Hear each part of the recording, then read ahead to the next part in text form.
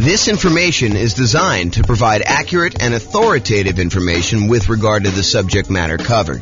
It is offered with the understanding that the presenters are not engaged in rendering legal, accounting, or other professional services. If legal advice or other expert advice is required, the services of a competent professional should be sought. Welcome to the St. Louis Real Estate Investing and Real Estate Financial Planning Podcast.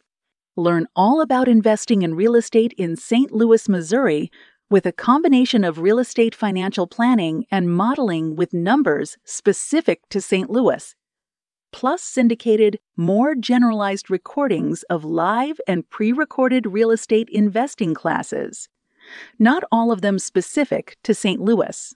Be sure to stay tuned after the podcast for a message from our sponsors. Well, good morning and welcome, everyone. This is your host, James Orr, and I have a pretty exciting class today. Today's class is all about improving cash flow by buying down your mortgage interest rate when buying investment properties. It's called Buying Down Mortgage Interest Rates for Real Estate Investors. And let's jump right into it because there's quite a bit to cover, and I want to make sure we get through it all. So today we're going to be discussing primarily buying down your interest rate when buying a rental property. The way that I'm going to do this, there's a spreadsheet that Brian made, which I'll provide a link in the show notes to. But the spreadsheet actually allows you to go contact your lender, get a bunch of the buy down rates that you can get from your lender, enter them in the spreadsheet, and it does a bunch of math for you. And then you can make a decision as to how far down, if any at all, that you want to buy down your interest rate.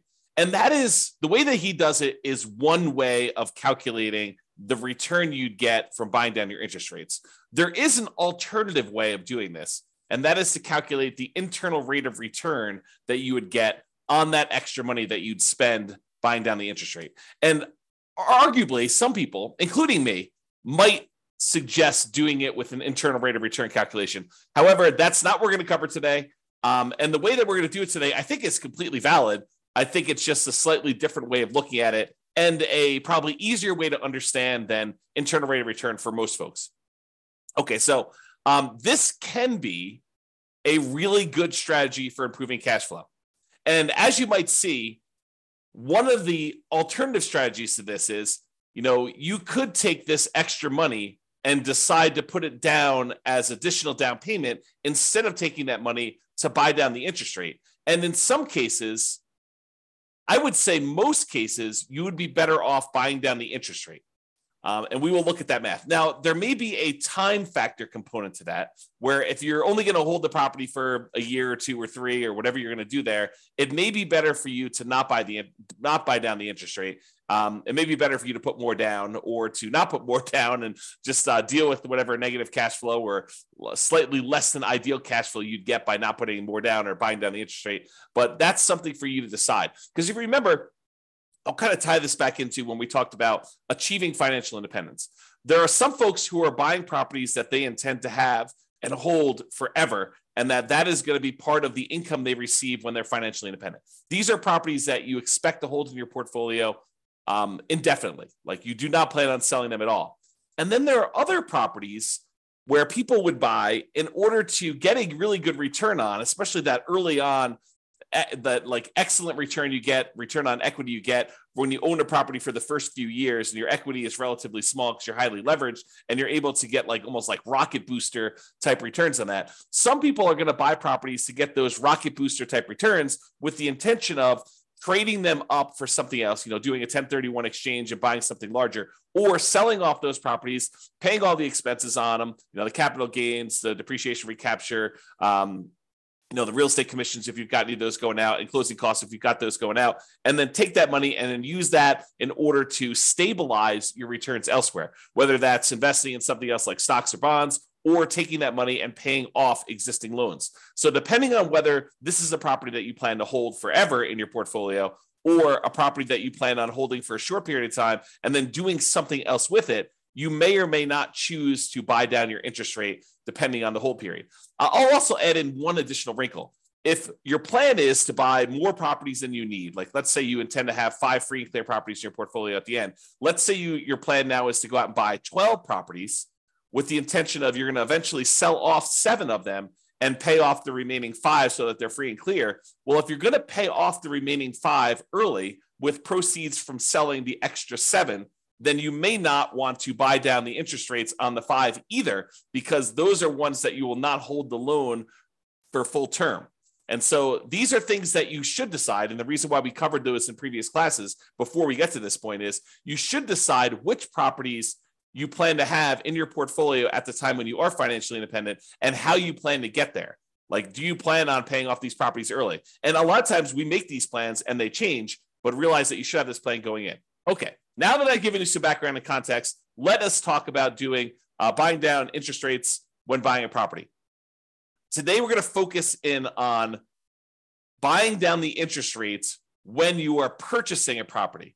And specifically, I am not going to talk about buying down the interest rates when you do some type of cash out refinance on a property, or when you do some type of cash in refinance on a property where you actually put more money into the deal and refinance your property at the same time in order to get shorter loan term or lower monthly payments, or to get a better interest rate. So we're not talking about cash out refinances. We're not talking about cash in refinances. We're not talking about doing a rate and term refinance where we're refinancing the rate on the loan and or the term on the loan.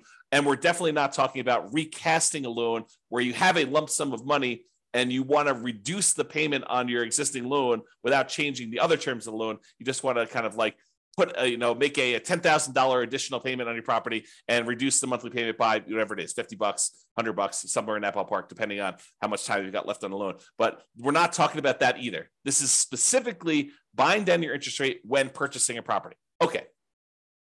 Big picture.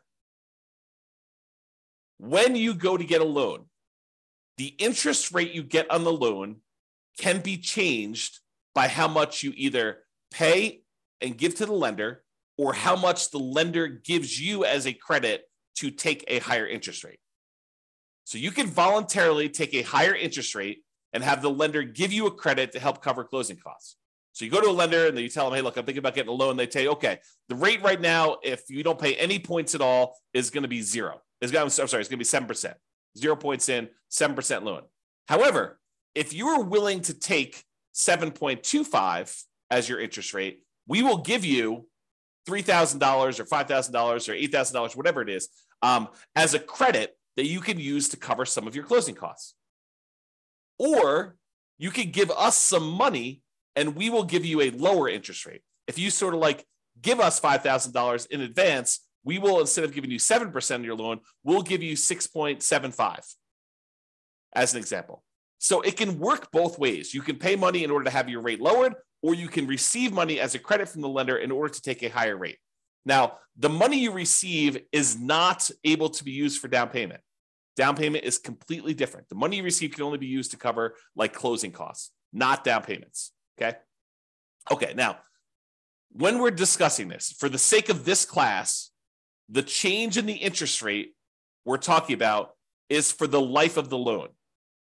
Okay. There are other loan programs where you could go in and the lender will say, I'll give you a 2-1 buy down type of loan where for the first year you get a really low interest rate. For the next year, you get a slightly higher interest rate, but still lower than what it would normally be. And in year 3, you're getting your normal interest rate. You can have a seller, a lot of times it's a builder, paying a lender in order to buy down the interest rate for you for a period of time, like a temporary lower interest rate. That is not what we're discussing here in this class. This class, we're talking about you paying a fee to the lender, and in exchange, the lender is lowering the interest rate for the life of the loan. So if you were going to get a 7% loan, now you're able to get 6.875, and that lasts for 30 years. Or until you pay off the loan. So you can pay off the loan organically over that 30-year period if it's a 30-year loan. Or if you make extra payments on it, it could get paid off sooner. So that interest rate would only last until the loan is paid off, you making extra payments. Or if you go sell the property, then the loan gets paid off and you no longer have that interest rate. Or if you refinance the property and get a new loan on it, then you get rid of that interest rate. So realize when you're buying down these interest rates, you almost need to plan out what you're going to do with your property. You need to do some loan planning and say, I plan on having this loan for 5, 10, 15, 20, 30 years until it's paid off. So as one example, I have a loan on my owner occupant residence, and the loan is at 2.25%. It's a fixed rate 30-year loan. I am probably never paying that loan off. The loan is at such a low interest rate that I would rather have that money sitting in CDs or buy another free and clear rental property instead of paying off the loan on my owner occupant property. But it helps to know when you get a loan how long you're going to have that. Okay. Now, there are other things you could do where you get these short-term interest rates, which we talked about, like that lower payment for the first 2 years. Again, we are not discussing those. Okay. So I mentioned the word point. What is a point when you hear a lender say a point? Like you may hear them say, look, your interest rate is 7% with 1 point, or 6.5% with 1 point, or 6.5% with 2 points. A point is money that you pay to a lender upfront to get the mortgage interest rate. It is non-refundable. It is a fee that you pay to the lender in order to get an interest rate. And they can be positive where you pay the lender points, or they can be negative where the lender gives you a credit in order to do that. From the lender's perspective, it almost looks to them like money now instead of interest later. So they're like, look, you can pay me $5,000 now, and I will give you a lower interest rate so that I'll collect less interest over time in exchange for a little bit of money up front. Now, 1 point is 1% of the loan amount. So if you're buying like a $500,000 property and you're going to put 20% down as an example, that means you'd be putting $100,000 down on a $500,000 property. So you'd get a $400,000 loan. Then 1 point of a $400,000 loan is $4,000. And to be absolutely clear, this is not part of your down payment.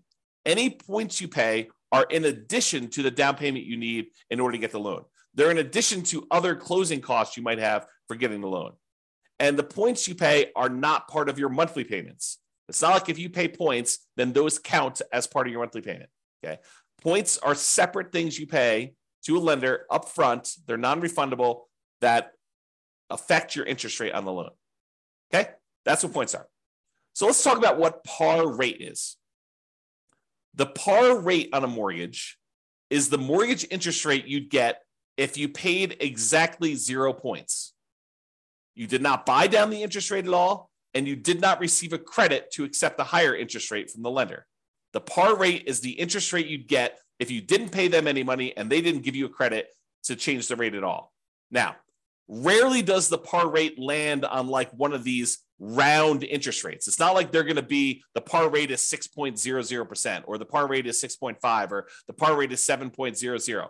Rarely do they end up on one of those sort of like really round numbers. They're usually like, 6.531 or 6.744 or 6.122. Like they end up being in these like weird spots. So in most cases, when a lender is giving you a quote for kind of like what par would be, they will tell you, par is about 6.5 and you're getting a $200 credit, like a really small credit. Or, par is 6.5 and you have to pay $250 in order to get that rate. Like, so the par rate might have been a little bit higher than 6.5 or a little bit lower than 6.5, but they'll tell you, you're getting a 6.5 rate and you got to pay us, 0.01% of a point or 0.01 points or 0.1 points, or like they're not usually even and equal like that. So you'll usually end up paying a little bit more to buy down the rate or a little bit less to get a credit in order to get at that round interest rate. So par rate is not usually on an even number. Now be careful. When you ask a lender, hey, what's the rate you're giving me? Be careful that you understand what the terms of that rate are. And what I mean by that is some lenders will automatically default to giving you a rate with 1 point. So you can't just call a lender up, and we cover this, and we'll cover it again when we go through the class on how to compare loans, but I have a class on how to compare loans with different lenders. You can't call up a lender and say, hey, what's the rate today? Because one lender may automatically assume that all of the rates they quote are with 1 point, and another lender may automatically assume that the rate they want to quote you is the one where you get the smallest credit. So, And the rates may be, a quarter point difference or more, depending on what you're looking at. So you can't say to them, do this, because they're not necessarily quoting you the same thing. You need to understand what the charges are for that loan to make sure you understand what they are giving you. So when you call them up, say, what is the rate? What is the par rate right now with no points? And believe me, sometimes you need to clarify with them that that's what you want, because they will still sometimes give you the wrong one. So oftentimes it's better to get the sheet showing what the buy downs are and what the credits are. And so you can figure out your own par rate to make sure you understand that they're giving you something that you can compare to someone else. Okay. So just a tip when you call lenders, you're trying to do that. Now, so let me paint a picture for you. You're about to buy a property. Okay. You have enough money set aside for whatever down payment you need. You have money set aside for all the reserves you need on the property you're buying, your personal reserves, and any other properties that you currently own. In addition to that, you have your closing costs set aside for buying this property. And if you're prudent and you actually have negative cash flow on the property that you're buying, and maybe you're buying a property with little down and it's got some deferred down payment, negative cash flow, you've set aside any negative cash flow you'll have until that negative cash flow goes away. We'll talk about this in another class, but you set aside any negative cash flow that you have on that property as a prudent investor, knowing that, hey, that's coming. Maybe I should have my down payment, my reserves, my closing costs, and any negative cash flow that I'm going to have on a property. If you don't have a negative cash flow, you don't need to worry about that. Okay. So that's the context of where we are. In addition to that, in addition to your down payment, your reserves, your closing costs, and maybe some negative cash flow, if you've got that, you have some extra money. So the question is, what do you do with that extra money? Well, number one is you could invest in something else. You could say, I'm going to keep this money on the sideline and I'm going to use it to buy my next rental property, my next down payment, next reserves, next closing costs, all the stuff you need there. You could take that money and you could use it to market for off-market deals. Try to find some type of creative financing situation where you do some marketing and you look for a motivated seller where you can negotiate owner financing or subject to wrap financing or lease option or whatever you're doing there. So you can use it to do marketing to find off-market deals. You can make improvements to a property to improve cash flow, whether that's the property you're about to buy or another property that you own. You're like, if I went and I converted this property to, kind of like closed in the garage or added an extra bedroom or, added a RV parking spot or whatever you want to do in order to make improvements, you could take that money and you could get improved cash flow with it. You could hire a property manager to buy back your own time. You could set aside money to do that. Okay. So these are just some of the ideas of things you could do other than use the money to do what we're going to do today. Okay. The other things you could do is you could de-risk. You could take that extra money. You could say, I'm going to increase my reserves on all of my properties so that I have a lower risk level. If you thought it was prudent to have 1 month of reserves on all of your rental properties, that's probably risky. If you said, I'm actually going to de-risk by taking the extra money I have, and I'm going to make sure I have 6 months of reserves on my rental properties, that's less risky. If you say, okay, look, I want to even de-risk even more. I want to have a year's worth of reserves on every single one of my rental properties and my own personal expenses. That would be a way for you to de-risk. It would reduce your overall risk by having more reserves. Another way to de-risk would be to buy more or better insurance. Be property insurance, could be umbrella insurance, could be additional liability insurance, could be maximizing your rates on your car insurance, whatever it is that you want to do to de-risk, that is one strategy you could do with that extra money. Another thing you could do with that extra money is you could put more down. By putting more down, it means that you end up borrowing less, which reduces the payment that you have on the property and therefore would improve cash flow. So by putting more money down, you borrow less money on the property, reduces the payment and improves cash flow. It may also get rid of PMI. If you went from putting 15% down to buy an investment property to putting 20% down, you would also eliminate PMI. So you'd borrow less because you're going from 15% to 20% down. So you're borrowing, instead of 85%, you're borrowing 80% now. So that would reduce your payment. But in addition to that, you'd get rid of PMI, which would further reduce your expenses on the property, which would also improve cash flow. And when you put more down, sometimes you go over a threshold where the lender says your rate now improves. If you go from putting 15% down to putting 20% down, not only do you borrow less, not only do you get rid of PMI, but you also get a slightly better interest rate directly from the lender because you went from an 85% loan to value to an 80% loan to value on your loan. Okay. So by putting more down, you can improve your cash flow in possibly 3 ways, usually at least 2, which is borrowing less and getting a slightly better interest rate. So those are some of the options if you have extra money when you're buying.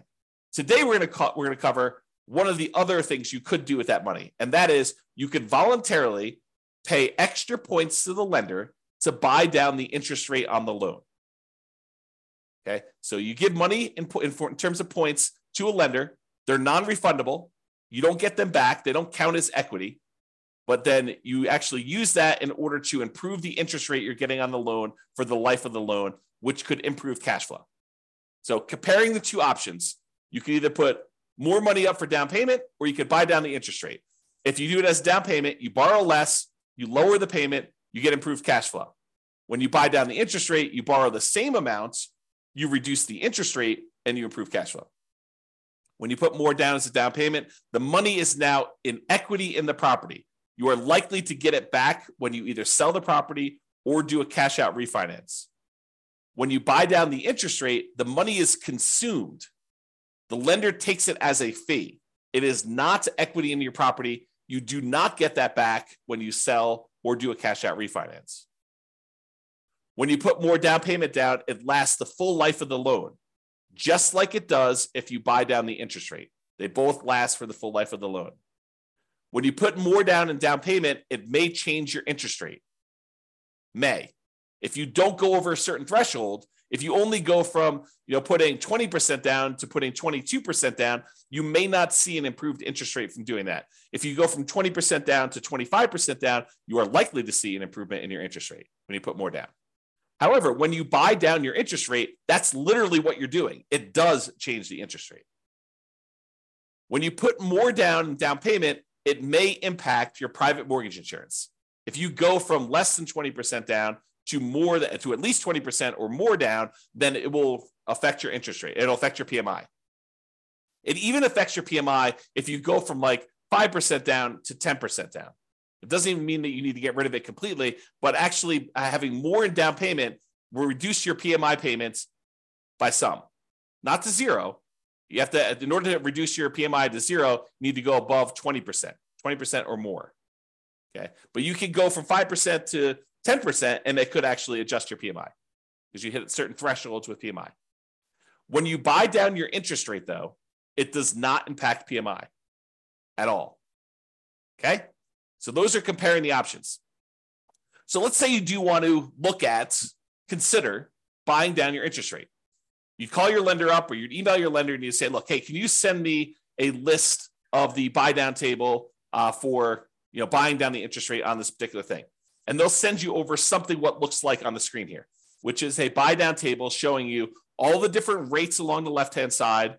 Then there's a column for APR, which I'm not going to get into today. Then there's the price, like how much it actually cost you in order to do that. The discount or rebate percentage, like how much in terms of points that it costs you to do it, whether they're giving you a credit, which is the green ones down here. This is where they're paying you money. The red ones are where the borrower, you, are paying in a fee in order to get that.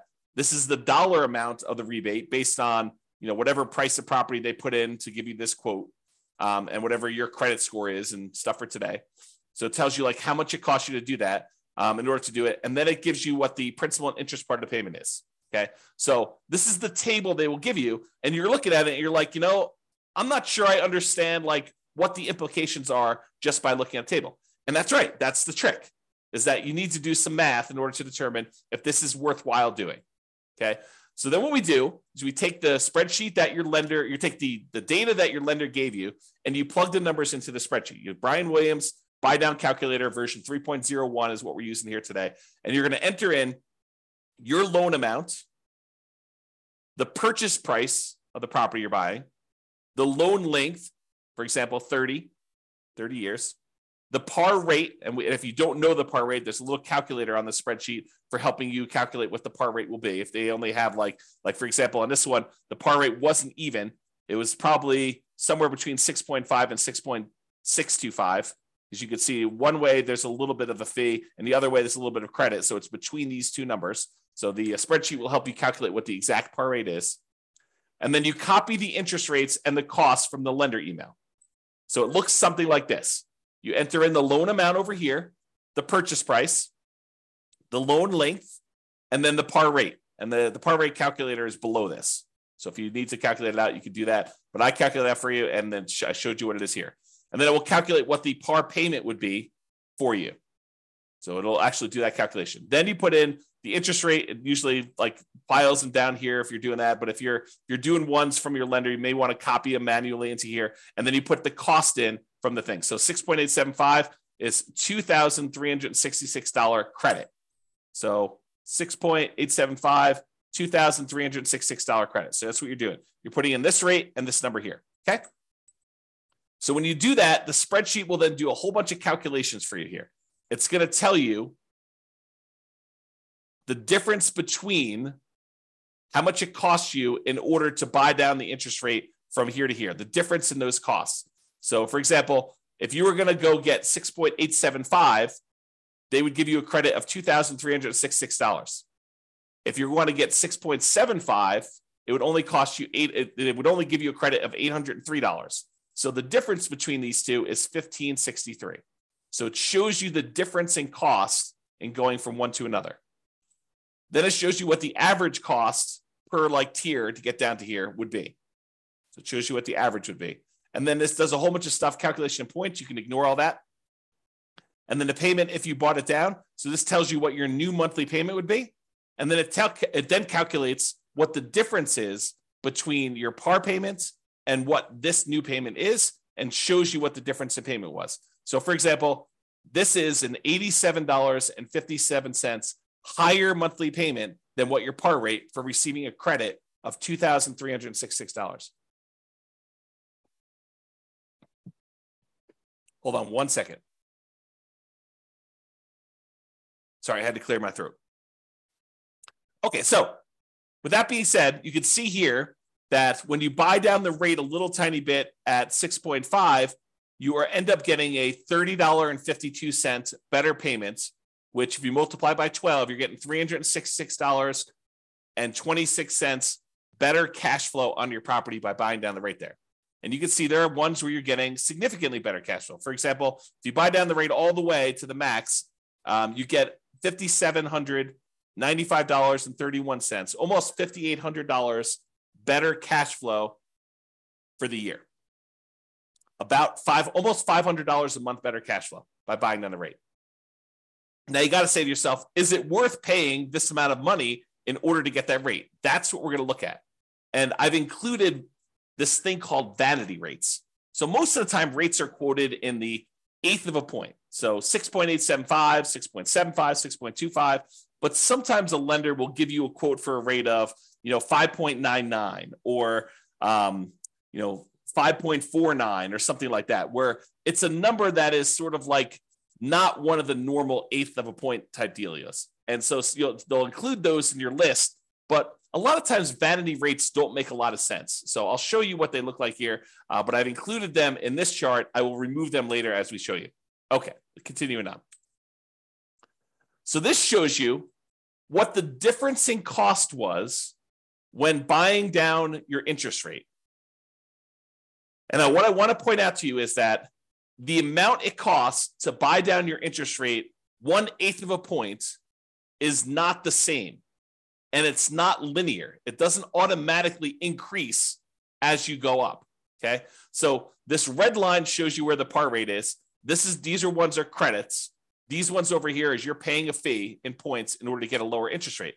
But in order to change your interest rate, from it's got the vanity rates in there. So let me go remove the vanity rates here, but it shows you the difference. So for example, right here, in order to go from 6.25 to 6.15, it costs you a difference of $1,662 or $1,078. It's cheaper to go to this one than it was to go to this one. That's what we're showing you here. Okay. So I've got some vanity rates in here. I've got like 6.49 and 5.99. I'm going to go and remove those. I'm showing you where they are, and I'm going to show you that I'm now remove those in the charts. Here's where they were in red Now that I've eliminated those, now we've got only showing ones where we have the eighth of a point difference. So you could see it a little clearer by removing those extra vanity rates. Okay. So when you go from 6.5 to 6.375, it costs you about, I don't know, whatever that is, $200, $210 more to do that. When you go from 6.375 to 6.25, it costs you another $200 more. But to go from 6.25 to 6.125, it's like $600 less. And there are these inefficiencies in the market for buying down your rates. And part of what you're looking at is taking advantage of these inefficiencies. They will sometimes tell you, look, we would prefer you to buy down here, but we'd prefer you don't buy down past this certain level. Like as one example, if you wanted to go from 5.125 to 5.5, from 5.125 to 5 even, the difference in buy down for these is significant. It's like $1,400 more. So this may be a spot where you might consider not buying down the extra amount. Or here might be one where you consider not buying down the extra amount. Or here might be one. You can see whenever it goes and it gets more expensive to buy down to the next level, you got to wonder, is it worth it doing that for me? And we're going to do some additional math and I'll show you that, but realize that they change. It's not uniformly one price to buy down to the next lowest interest rate tier. Okay. Same table before. I've just now eliminated the vanity rates. Not going to go over this. I already went over it again. Now, one of the things we're looking at is the average cost per incremental interest rate. And you can look at these and you can see that, ignoring the ones that are credits, if we start looking at the ones that are actual buy downs, you can see that they sort of like increase a little bit, then they decrease a little bit, and then they start increasing again. So if you were thinking about where you might want to buy down, one of the things you could look at is where it actually starts to increase again. So you can look for these inefficiencies, and I'm going to zoom in and graph this out for you and show you this is the average cost per incremental improvement in mortgage interest rate, the average cost in order to buy down to that level. And this is to the left of here are the credits. So we're going to just ignore those unless you wanted to take a credit, but we're talking primarily about buying down the rate. And so you can see to go from 6.5 to 6.375, it's more expensive. To go from 6.375 to 6.25, it's slightly more expensive. Then it gets cheaper to go to 6.125. Then it gets the tiniest bit more expensive to go to 6%. Then it starts getting a little bit more expensive again to go to 5.875. So you could look at this and you could say to yourself, look, if I wanted to get a deal, it might be the kind of like best bargain to stop buying down the rate when the rates start getting increasingly more expensive. So this could be a good spot for you to consider.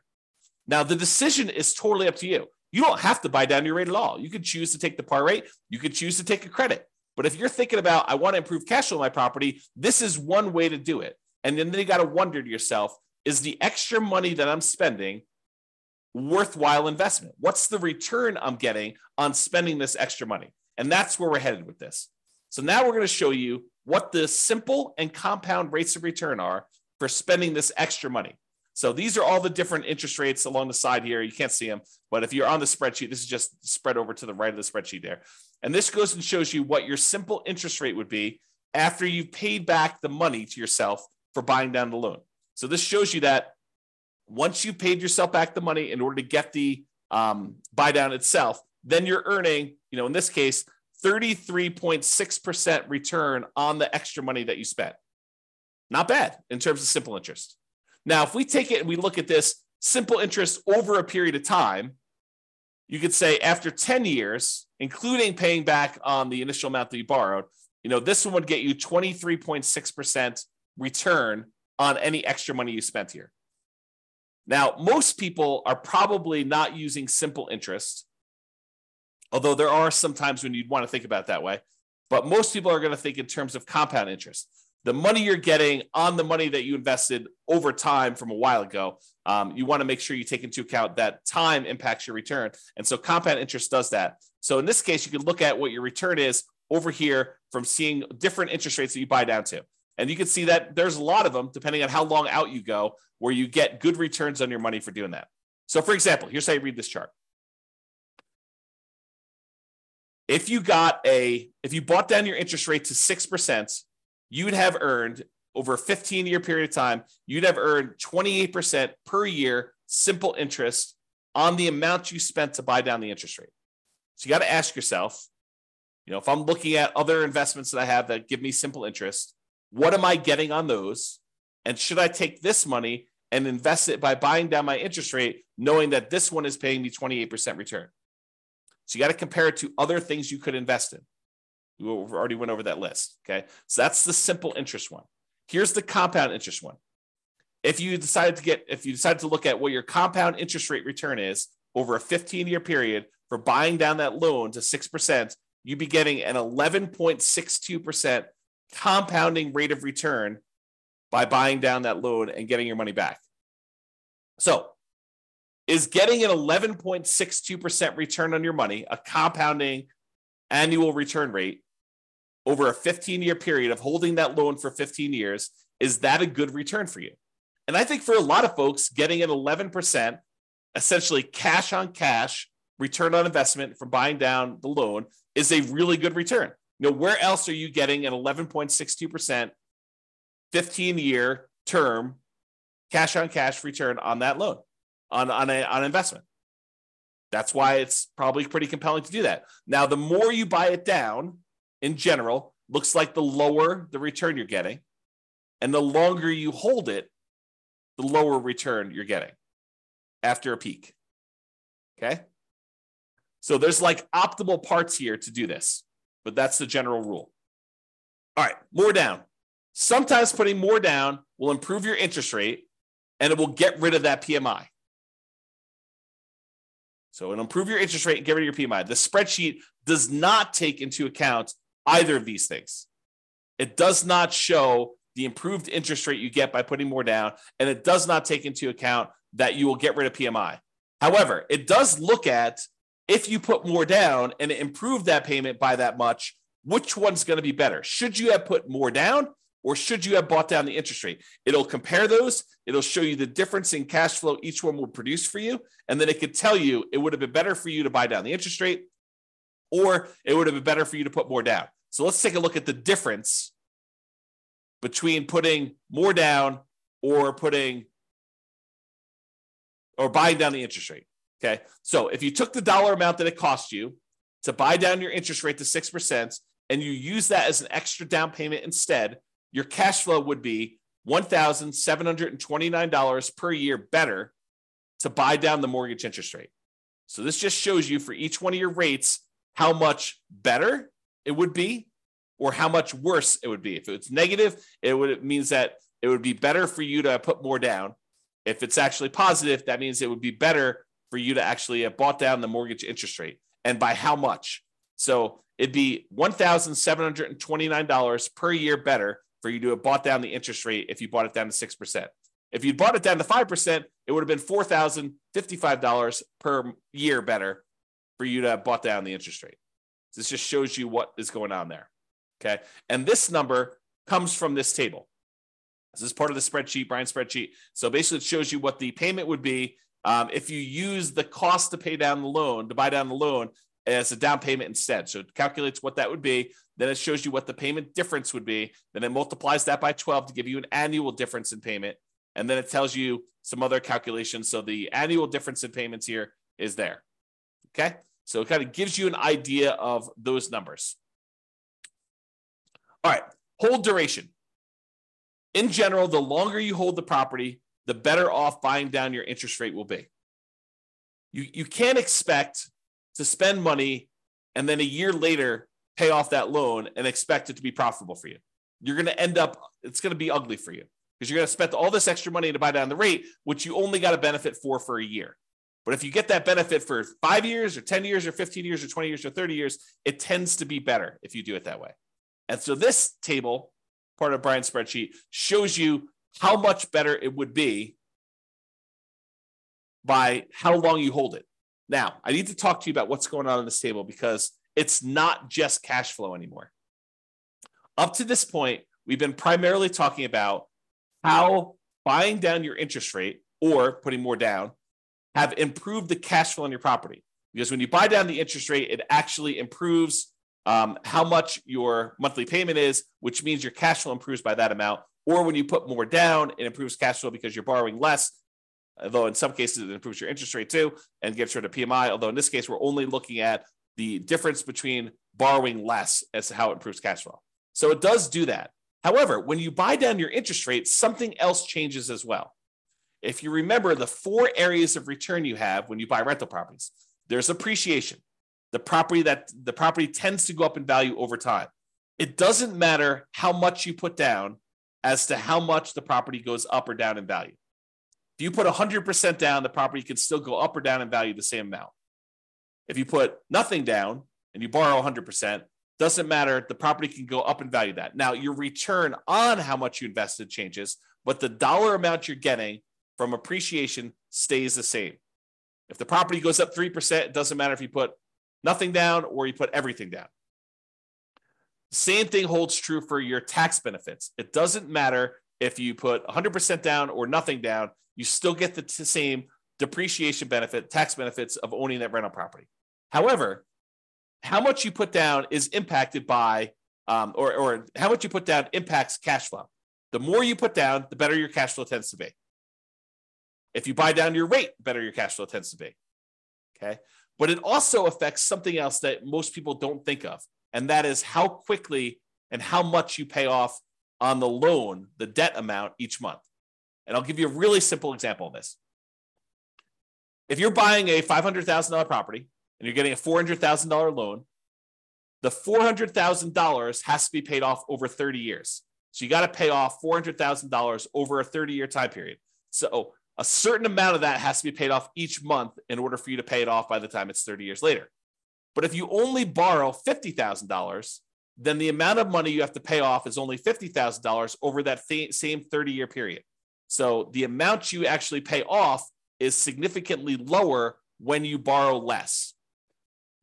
However, something else people don't realize is when you change your interest rate, it also changes how much you pay off at what point in the loan. The lower the interest rate, the more you're paying off on the loan earlier. The lower your interest rate, the more you pay off earlier with each monthly payment. So the amount of equity you gain in your property also changes based on what your interest rate is. So when you buy down your mortgage interest rate, it also changes how much equity you grow in the property and when. What this chart takes into account is both your cash flow difference and the equity difference you get between buying down the interest rate or putting extra down payment down, because when you borrow less, the down payment impacts your equity as well. So it does take into account both of those changes, and it shows you what the difference was. So in this case, if you look at whatever it was here, I think this is probably around, let's see, 1, 2, 3, 4, 5. I think this was buying around to 6% or so. So right here, I'm assuming this is the buy down 6%. It shows it on the full table, but I can't see it. It shows you that after 15 years, you'd be $18,331 better if you bought down the interest rate than putting that money down as additional down payment. So this shows you both the cash flow improvement and the equity improvement you'd have by doing that based on hold duration. Okay. Now, buying down your rate or prepaying PMI. So let's say you're doing a nomad strategy or a house hacker strategy where you're thinking to yourself, okay, I put 5% down. I've got a little bit of extra money. Should I buy down my mortgage interest rate, or should I take that same amount of money and should I prepay PMI instead? You know, PMI is whatever it is, $250 a month. I could take $5,000 and I could get rid of that $250 a month. Which one is better? Should I buy down the interest rate or should I prepay this PMI to improve that? And I probably should do an entire class on how to compare these. But for now, the correct way to do that is to use the world's greatest real estate deal analysis spreadsheet, which is free. Just go download it at realestatefinancialplanner.com/spreadsheet and do both options. Do one option where you buy down the interest rate, do another option where you actually prepay PMI, and look at the returns you're getting, all the returns you're getting, because it actually impacts more than just cash flow. Look at all the returns you're getting and decide which one better fits what your specific goal are, what your preferred return characteristics are. Are you emphasizing and making your number one most important thing cash flow? Well, then you might want to look at cash flow. But if you're looking at what is my overall return, which a lot of folks are, then you may want to go look at which gives you a better overall return, comparing those two different options. And that's the way to do it. Okay. All right, in conclusion, you can choose whether to receive a credit or to buy down your mortgage interest rate. That's your choice when you go to get your loan. It can be better to buy down mortgage interest rates than to use that same amount of money to put more down. It can be better for you to do that. So you should call your lender to get the buy down amounts and then use the spreadsheet to do some math to see what may be best for you in your specific situation. And if you need help with this, ask your lender and or your real estate agent. You know, it would help if you fill out your spreadsheet and you understood what you're trying to do. But if you need assistance, your lender should be able to answer questions about this and help you do it. Now, the decision is going to be yours.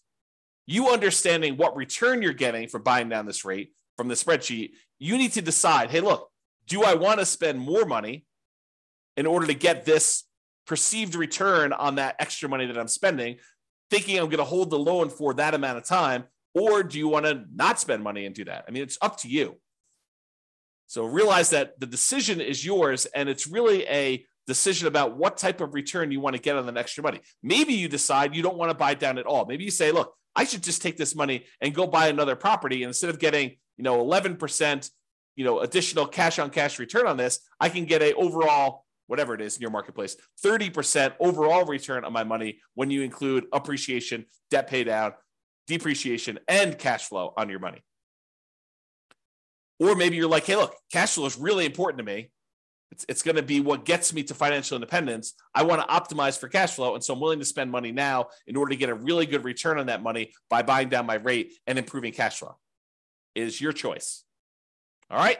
That's all I got for you. I hope you enjoyed this class. I'll put a link to the spreadsheet in the show notes for those of you that need that. And feel free to use it to analyze your next buy down when you're purchasing a property. This has been James Orr. Have a great day, everybody. Bye-bye for now. With home prices up, mortgage interest rates up, and rents up, but not quite enough to counteract the higher prices and interest rates, cash flow on rental properties in St. Louis is harder than ever. Book a call with the Real Estate Financial Planner to apply our proprietary 88 strategies to improve cash flow on your rentals. See the show notes for a link to schedule your call and improve your cash flow today. If you're a real estate agent, lender, or professional in St. Louis that wants to help our real estate investor listeners, consider reaching out to learn about collaboration opportunities with this podcast. We'd love to add more value to our listeners by having you assist our investors buy, sell, and finance their real estate investments. See the show notes to schedule a call to discuss collaboration opportunities.